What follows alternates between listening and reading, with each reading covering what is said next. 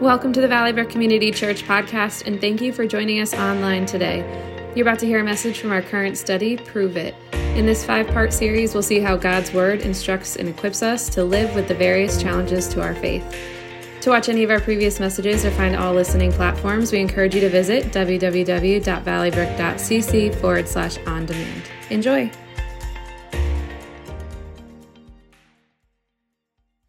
You know, sometimes when you and I read the Bible, sometimes we get the feeling that there's a lot of pressure to always be good. Now, recently I read a story about a man who felt that pressure to always do the right thing, to always be good. And so he thought that maybe the best way to escape the pressure from work, the pressure from life, the pressure from everything that he was feeling to be good all the time was to join a monastery.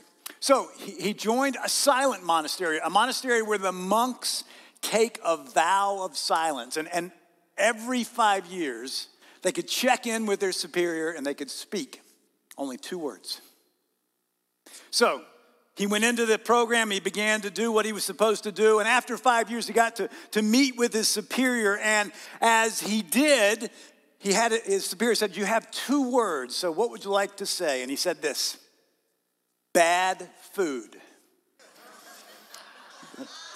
The superior was a little bit shocked, but he said, "Well, I'll note that." And of course, then he went back to his next 5 years. And after 5 years, he came back and he checked in with his superior. He says, "All right, you have 2 words. What would you like to say today?" And he goes, "Hard bed."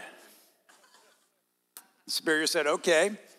So 5 more years go by and he comes back and he checks in with his superior and he says, "What would you like to tell me this time?" And he stood up and he said, "I quit." The superior said, "Well, it doesn't surprise me because all you've ever done since you got here is complain." So we're not going to be talking about how to be good all the time, but we are going to talk about something that may feel that way. We're going to be talking about righteousness. And, when you hear the fact that, as followers of Jesus, we are supposed to pursue righteousness, you may feel overwhelmed. You may say, "I give up," because it seems like an unrealistic expectation. And as I know that you've become aware of, we're studying the letter of 1 John written by the Apostle John. And in it, he wrote to encourage followers of Jesus in the first century about what true faith in Jesus looks like, and even for them to be able to know how they have it. In other words, to be able to prove it to themselves, not to other people. So, big picture. When it comes to righteousness, I'll tell you what God's word says. In the book of Romans, we read this: "No one is righteous, not even one." So there you go. Sort of lets you off the hook, but we know there actually is somebody who is righteous. He lived a fully human life, and yet he was fully God. And the Bible tells us this: Jesus is the righteous one. So going back to the first letter of John, in the 2nd chapter, this is what we read. "My dear children, I write this to you so that you will not sin. But if anyone does sin, we have an advocate with the Father, Jesus Christ, the righteous one." So what does it mean for Jesus to be the righteous one? Saying that he's the righteous one is making a statement about who he was, how he lived, and what he did, and who he is today. So let's unpack that. Let's talk about who Jesus was when he lived on this earth. So in the New Testament, we see that all the apostles who lived with and learned from Jesus all came to the same conclusion about who Jesus was when he was on earth. Peter and John, and then eventually the apostle Paul, all refer to Jesus as the Lamb of God. Now, what does that mean to call Jesus the Lamb of God? So we got to back up in biblical history and go back to the book of Exodus, where we see the people of Israel, the children of Israel, they've been taken into captivity in Egypt. They are slaves in Egypt. And so God sends Moses to tell Pharaoh to release his people. And when Pharaoh refuses, God sends a series of plagues. The very last plague is the plague of the death of the firstborn. And so God is going to send the angel of death over all of Egypt, and he will strike down the firstborn of every animal and every human. But God gives an escape to the people of Israel. He says to the people of Israel, what you need to do is you need to take a lamb, a perfect lamb, a spotless lamb, a lamb without blemish. You need to sacrifice it, and you need to take the blood from that lamb and paint the door frames of your house with that blood. Now, it sounds a little gross to us in 2022, but that's what God told them to do, so that when the angel of death came through Egypt, the angel would see the blood painted on the door frames, and the angel of death would pass over the children of Israel. But you saw the requirement, a perfect, spotless lamb without blemish. Well, the apostles came to understand that Jesus was our perfect, spotless lamb without blemish, who was sacrificed on our behalf, so that even though we will physically die someday, the angel of death will pass over our eternal damnation. In other words, we will not be sentenced to eternity separated from God because of Jesus' sacrificial death on the cross. Back to 1 John, the second verse of chapter 2, he says this: He is the atoning sacrifice for our sins, and not only for ours, but also for the sins of the whole world. So Jesus' sacrificial death atoned for our sins. To atone for something means to make amends for, to pay the price for, to compensate for something. Jesus paid the penalty for our sins. He compensated the debt we owed through his death because he is the righteous one. So that's what Jesus did. Let's talk about how he lived. To be called the righteous one would mean that you would have to do more than live a good life. You would have to live a perfect life. The author of the book of Hebrews tells us that Jesus understands what it's like to be human. It says he understands our every weakness because he was tempted in every way that we are, but he did not sin. Living a sinless life would be miraculous for us as humans, but it wasn't for Jesus. He lived a sinless life. Now, sometimes when I talk about the fact that Jesus was completely sinless, people will have objections. They'll ask me questions. Probably the favorite question people ask is, what about when Jesus went into Jerusalem and he went into the temple and he cleared the temple of all the money changers and all the people selling animals? Didn't he sin there? Well, the reality is he didn't sin there.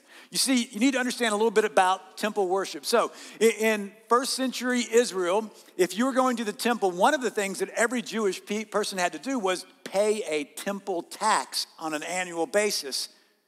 But you couldn't pay that with Roman coins or coins from Egypt or coins from Samaria. You had to use Jewish coins. And so that meant there needed to be some place where you could exchange your money. Well, seeing an opportunity to take advantage of, money changers set up shop in the temple courts. And it wasn't a fair exchange. It wasn't a dollar for a dollar, to use our terminology. There were fees added on to this exchange. In fact, there was extortion going on. People were being taken advantage. Sin was happening in the very courts of the temple.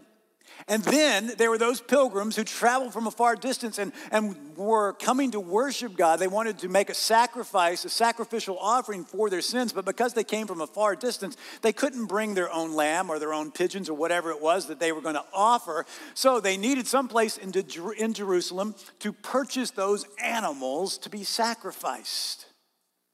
Again, business people saw something to take advantage of. So they set up stalls in the courts of the temple where animals could be bought and purchased. And they weren't fair market value animals. They were animals that the price had been jacked up really high. You know what it's like when you go to a sporting event and you go up to the counter to buy a Coke. It costs $7 there.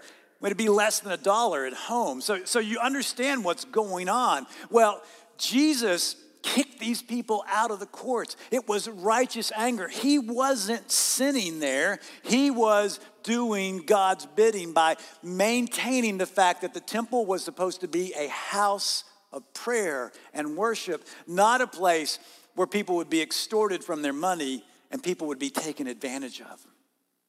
So that's how Jesus lived. Now let's talk about what he did. So Paul tells us this, that what Jesus did was this, and he compares him to the very first person, Adam. So let me read from the book of Romans, chapter 5. For the sin of this one man, Adam, caused death to rule over many, all of us.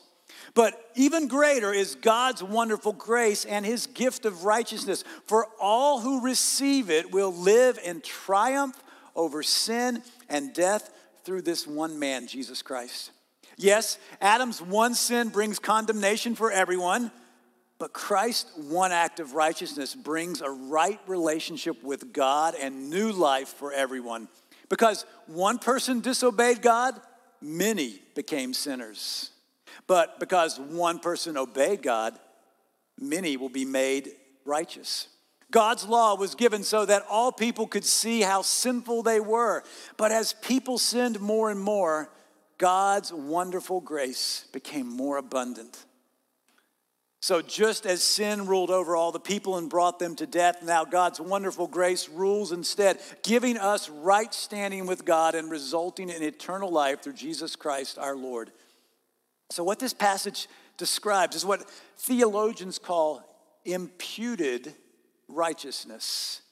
You see, we need the righteousness of Christ imputed to us because we have no righteousness of our own. We are sinners by nature, and we cannot make ourselves righteous. We cannot place ourselves in a right standing with God.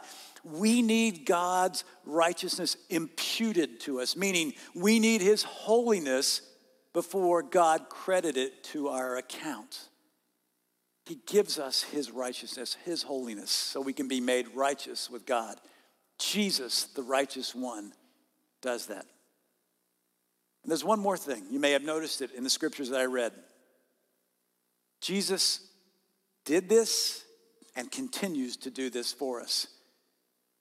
In verse 2, the second part of it, in verse 1, the second part of it, we read this. If anyone does sin, we have an advocate who pleads our case before the Father. He is Jesus Christ, the one who is truly righteous. So like an attorney pleads for his client, Jesus pleads for us to God, for our forgiveness, saying, listen, by my blood, I've imputed righteousness to them. They've accepted me and they're forgiven. So this is good news for all of us who know who Jesus is. He is the righteous one who makes us righteous. But knowing what Jesus has done does require a response from us. Just like when you became a follower of Jesus, you believed that Jesus died to pay for your sins, but you had to accept that forgiveness. And then you had to live your life following Jesus, not just giving intellectual assent and saying, oh yeah, I believe that. But that belief needed to translate into how you lived. Not out of a works righteousness thing, but it's a demonstration. It proves that you are a follower of Jesus. So the fact is this, is Jesus is the righteous one. But he's imputed his righteousness to us. And so to live a righteous life means that we accept that and we let his righteousness become part of who we are. In other words, we see what it looks like and we begin to live in that. So to believe that Jesus has made us righteous then means this, that we will walk in righteousness. In other words, live our lives that way. At the end of chapter 2 and going into chapter 3 of 1 John, we see what it looks like to walk in or to live in righteousness. This is what he writes. If you know that he is righteous, you know that everyone who does what is right has been born of him. So he's making the point that living in righteousness is not a prerequisite to becoming a Christian or, as he says, to be born of God, but rather living in righteousness is a consequence of being born again or becoming a believer of Jesus. Believers don't just believe, they follow. And the more we believe and follow him, honestly, the more we begin to embrace that righteousness and walk in it. Now, John goes on in chapter 3, and he writes this: "Dear children, do not let anyone lead you astray. The one who does what is right is righteous, just as he is righteous. The one who does what is sinful is of the devil, because the devil has been sinning from the beginning. The reason the Son of God appeared was to destroy the devil's works. No one who is born of God will continue to sin, because God's seed remains in them. They cannot go on sinning because they have been born of God. This is how we know who the children of God are and who the children of the devil are. Anyone who does not do what is right is not God's child, nor is anyone who does not love their brother and sister." Interesting here, the Apostle John is addressing the false teachers who were not teaching the truth about what Jesus did and what it means to be his follower.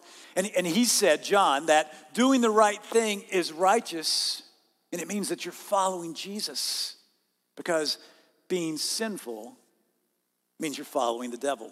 But John goes on and he continues to say that if we're born of God, we can't go on sinning because God's seed remains in us. Remember this, when you became a follower of Jesus, God poured out his Holy Spirit into you. That represents that seed of faith. And so the Holy Spirit is living in each and every one of us who believes in Jesus. And he is there to guide us, to teach us, and to comfort us. And he's going to prompt us after righteous ways and prompt us not to follow the ways of the devil.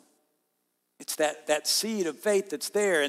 And this is the beginning of our sanctification, becoming more and more like Jesus, becoming more and more righteous. Big picture though, while we'll never completely arrive at perfection, each of us, as we follow Jesus, will become more aware of what it means to be faithful and obedient to him, to be righteous. It means that we will see what we should do and do it, and what we shouldn't do and strive not to do it. John goes on and he writes this: anyone who does what is right, anyone who does not do what is right is not God's child, nor is anyone who does not love their brother and sister. So he's telling us there what the right thing is to do, the righteous thing. It's loving our brother and sister in Christ. It's telling us that to love our fellow Christ followers is an expression, maybe even the greatest expression of righteousness. One scholar explains it this way: righteousness and love are inseparable. Since they are inseparable in the character of God and in his revelation in Christ, so they must also be inseparable in the lives of those who follow Jesus. Righteousness involves the fulfillment of all law of in our relationship with God and our relationship with humanity. Not in a legalistic way, but as we seek to carry out what it means to follow Jesus. The love of one follower of Jesus for another follower of Jesus rest on this sense of divine fellowship that we have believing in him. So, if we love our brother and sister in Christ, we're walking in righteousness. If we're not loving our brother and sister in Christ, then we're following the devil and we're not walking in righteousness. Think that through when you recognize that in 2022, we live in probably the most contentious time in our lifetime, and we see brothers and sisters in Christ going against each other for things that don't rate as high as following Jesus Christ. In fact, all of those things, politics and social issues, come much lower than following Jesus. So we have to recognize that following him is supreme in every other area of our lives. We don't get to compartmentalize life as followers of Jesus. So then, as we follow Jesus and his righteousness, we prove that we are walking in that righteousness by loving one another. But let's drill down a little deeper and see how that love expresses itself in some actions, not just warm, fuzzy feelings. But let's look at that. And first of all, it means this. It means that you and I we'll recognize our unrighteousness and confront it. For me, when I read 1 John, I always come back to these verses in the first chapter because they're verses I memorized a long time ago, but they speak so much truth. So let me read it to you. If we claim to be without sin, we deceive ourselves, and the truth is not in us. If we confess our sins, he is faithful and just and will forgive us our sins and purify us from all unrighteousness. If we claim that we have not sinned, we make him out to be a liar, and his word is not in us. What this means is that you and I have to be ruthlessly honest with ourselves about our own sin nature. The Bible says that we're all sinners. The Bible also says that we're forgiven, but we have to make sure we deal with the reality that we will sin again. That means that we have to acknowledge that we're sinners. When we see our sin, we have to confess it and repent. That means to turn around and go the other way from that. And we honestly need to do this with some regularity. It can't be just something that we do once a month or once a year. It's something that we really need to recognize. So let me just be completely transparent with you. A lot of you know I like to go out and hike and run on trails. And some of you know that over my history of being on trails, I've had numerous good encounters with dogs and numerous bad encounters with dogs. And it's generally dogs that are off leash. So the other day I was out running on some trails in Granby, and all of a sudden I was surrounded by 3 off-leash dogs.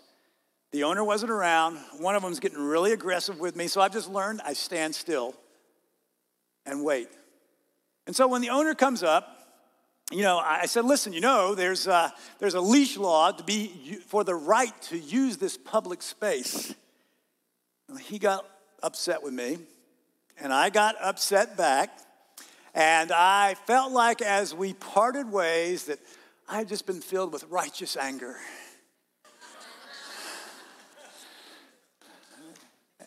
And as the day wore on, I felt that conviction of the Holy Spirit who said, you had some righteous words, but you also had some unrighteous, sinful words. And so I confessed my sin to God, and I don't know who that gentleman was. If I ever see him again, I will apologize. In fact, I wish I had turned my car around and gone back to find him and apologize, but I didn't. So, again, that demonstrates the fact that I'm a sinner and the fact that I need to basically pay attention to the fact that I am as prone to sin as anybody else. So if you're wondering why I'm being that transparent, it's because the Bible makes it clear. We're supposed to confront our own unrighteousness and confess our sin.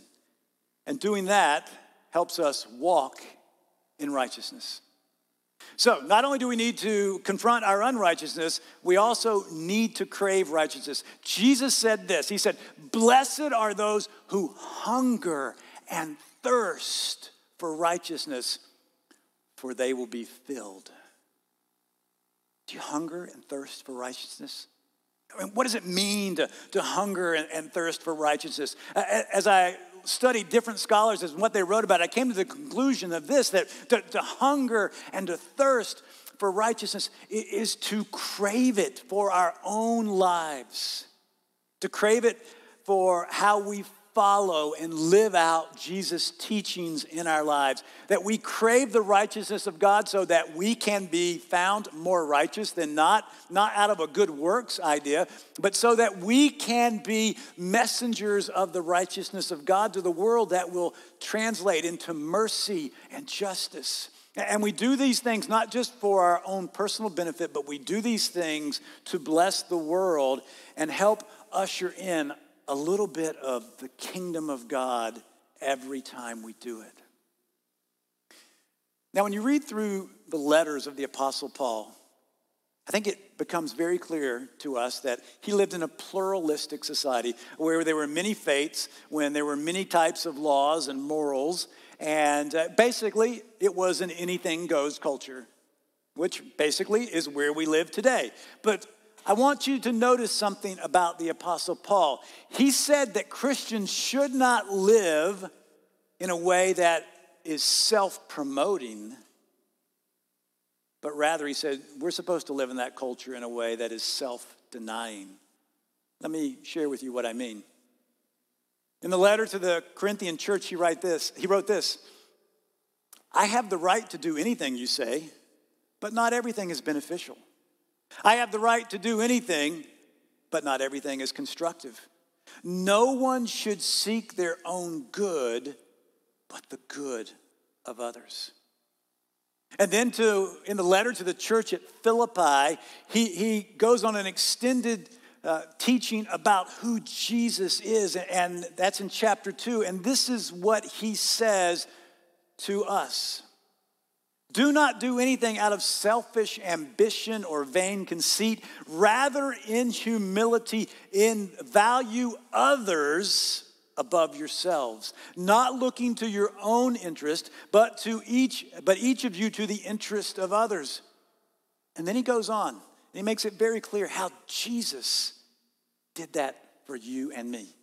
Jesus didn't look out for his own interest. He looked out for the interest of us, for the interest of the world. Why? So that he could give righteousness and eternal life to us.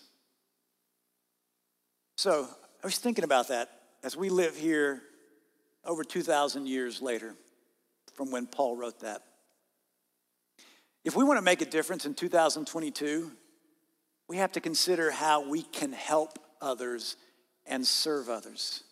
We need to be generous. We need to serve and not look to be served. We need to actually limit our rights so that we can bless others. And we need to make sure that we're not walking around in this life that we live demanding our rights over others. Now, we need to recognize that we should not conflate what it means to be a citizen of a country and what it means to be a citizen of the kingdom of God. What do I mean? Well, very simply, if you're a citizen of the United States, you've been guaranteed certain unalienable rights, as it says in our Constitution. We call it the Bill of Rights. But that Bill of Rights is for the Republic of the United States of America. It's not for the kingdom of God. So we can't conflate the two. You know, the rights that we have as citizens of this country don't necessarily translate as to rights into the kingdom of God. We need to make sure that we are walking as Jesus wants us to, that we walk in righteousness, that we crave that righteousness. And that's going to mean at times, more than we like to admit, we're going to have to take second place to serve others in the righteousness in which Jesus modeled for us. Finally, to walk in righteousness means that we will prioritize righteousness. So Jesus said this. He said, seek first the kingdom of God and his righteousness, and all these things will be given to you as well. Seeking first the kingdom of God is to desire to participate in all the things of the kingdom of God rather than our own kingdom. This means that we look for every opportunity to expand more fully Jesus' already established rules in our lives, rule in our lives and in the world. And in anticipation of the day when followers of Jesus will reign with him when he returns to fully establish his kingdom on earth. In the book of Romans, Paul writes a very strong metaphor to talk to us about prioritizing righteousness. So listen to these words. Now you are free from your slavery to sin, and you have become slaves to righteous living. Because of the weakness of your human nature, I am using the illustration of slavery to help you understand all this. Previously, you let yourselves be slaves to impurity and lawlessness, which led even deeper into sin. Now you must give yourselves to be slaves to righteous living so that you will become holy. Now that's a radical metaphor that he uses, but it's one that we understand. Being a slave to sin is meaning that sin is going to take us where it wants to go. Being a slave to righteousness means to be a follower of Jesus, to basically say, listen, he served me, now I want to serve him as I follow him. And when we do that, that adds joy and happiness to our lives because we recognize that we're walking in the way that he's called us to walk. That we're seeking his kingdom above all other things and his righteousness.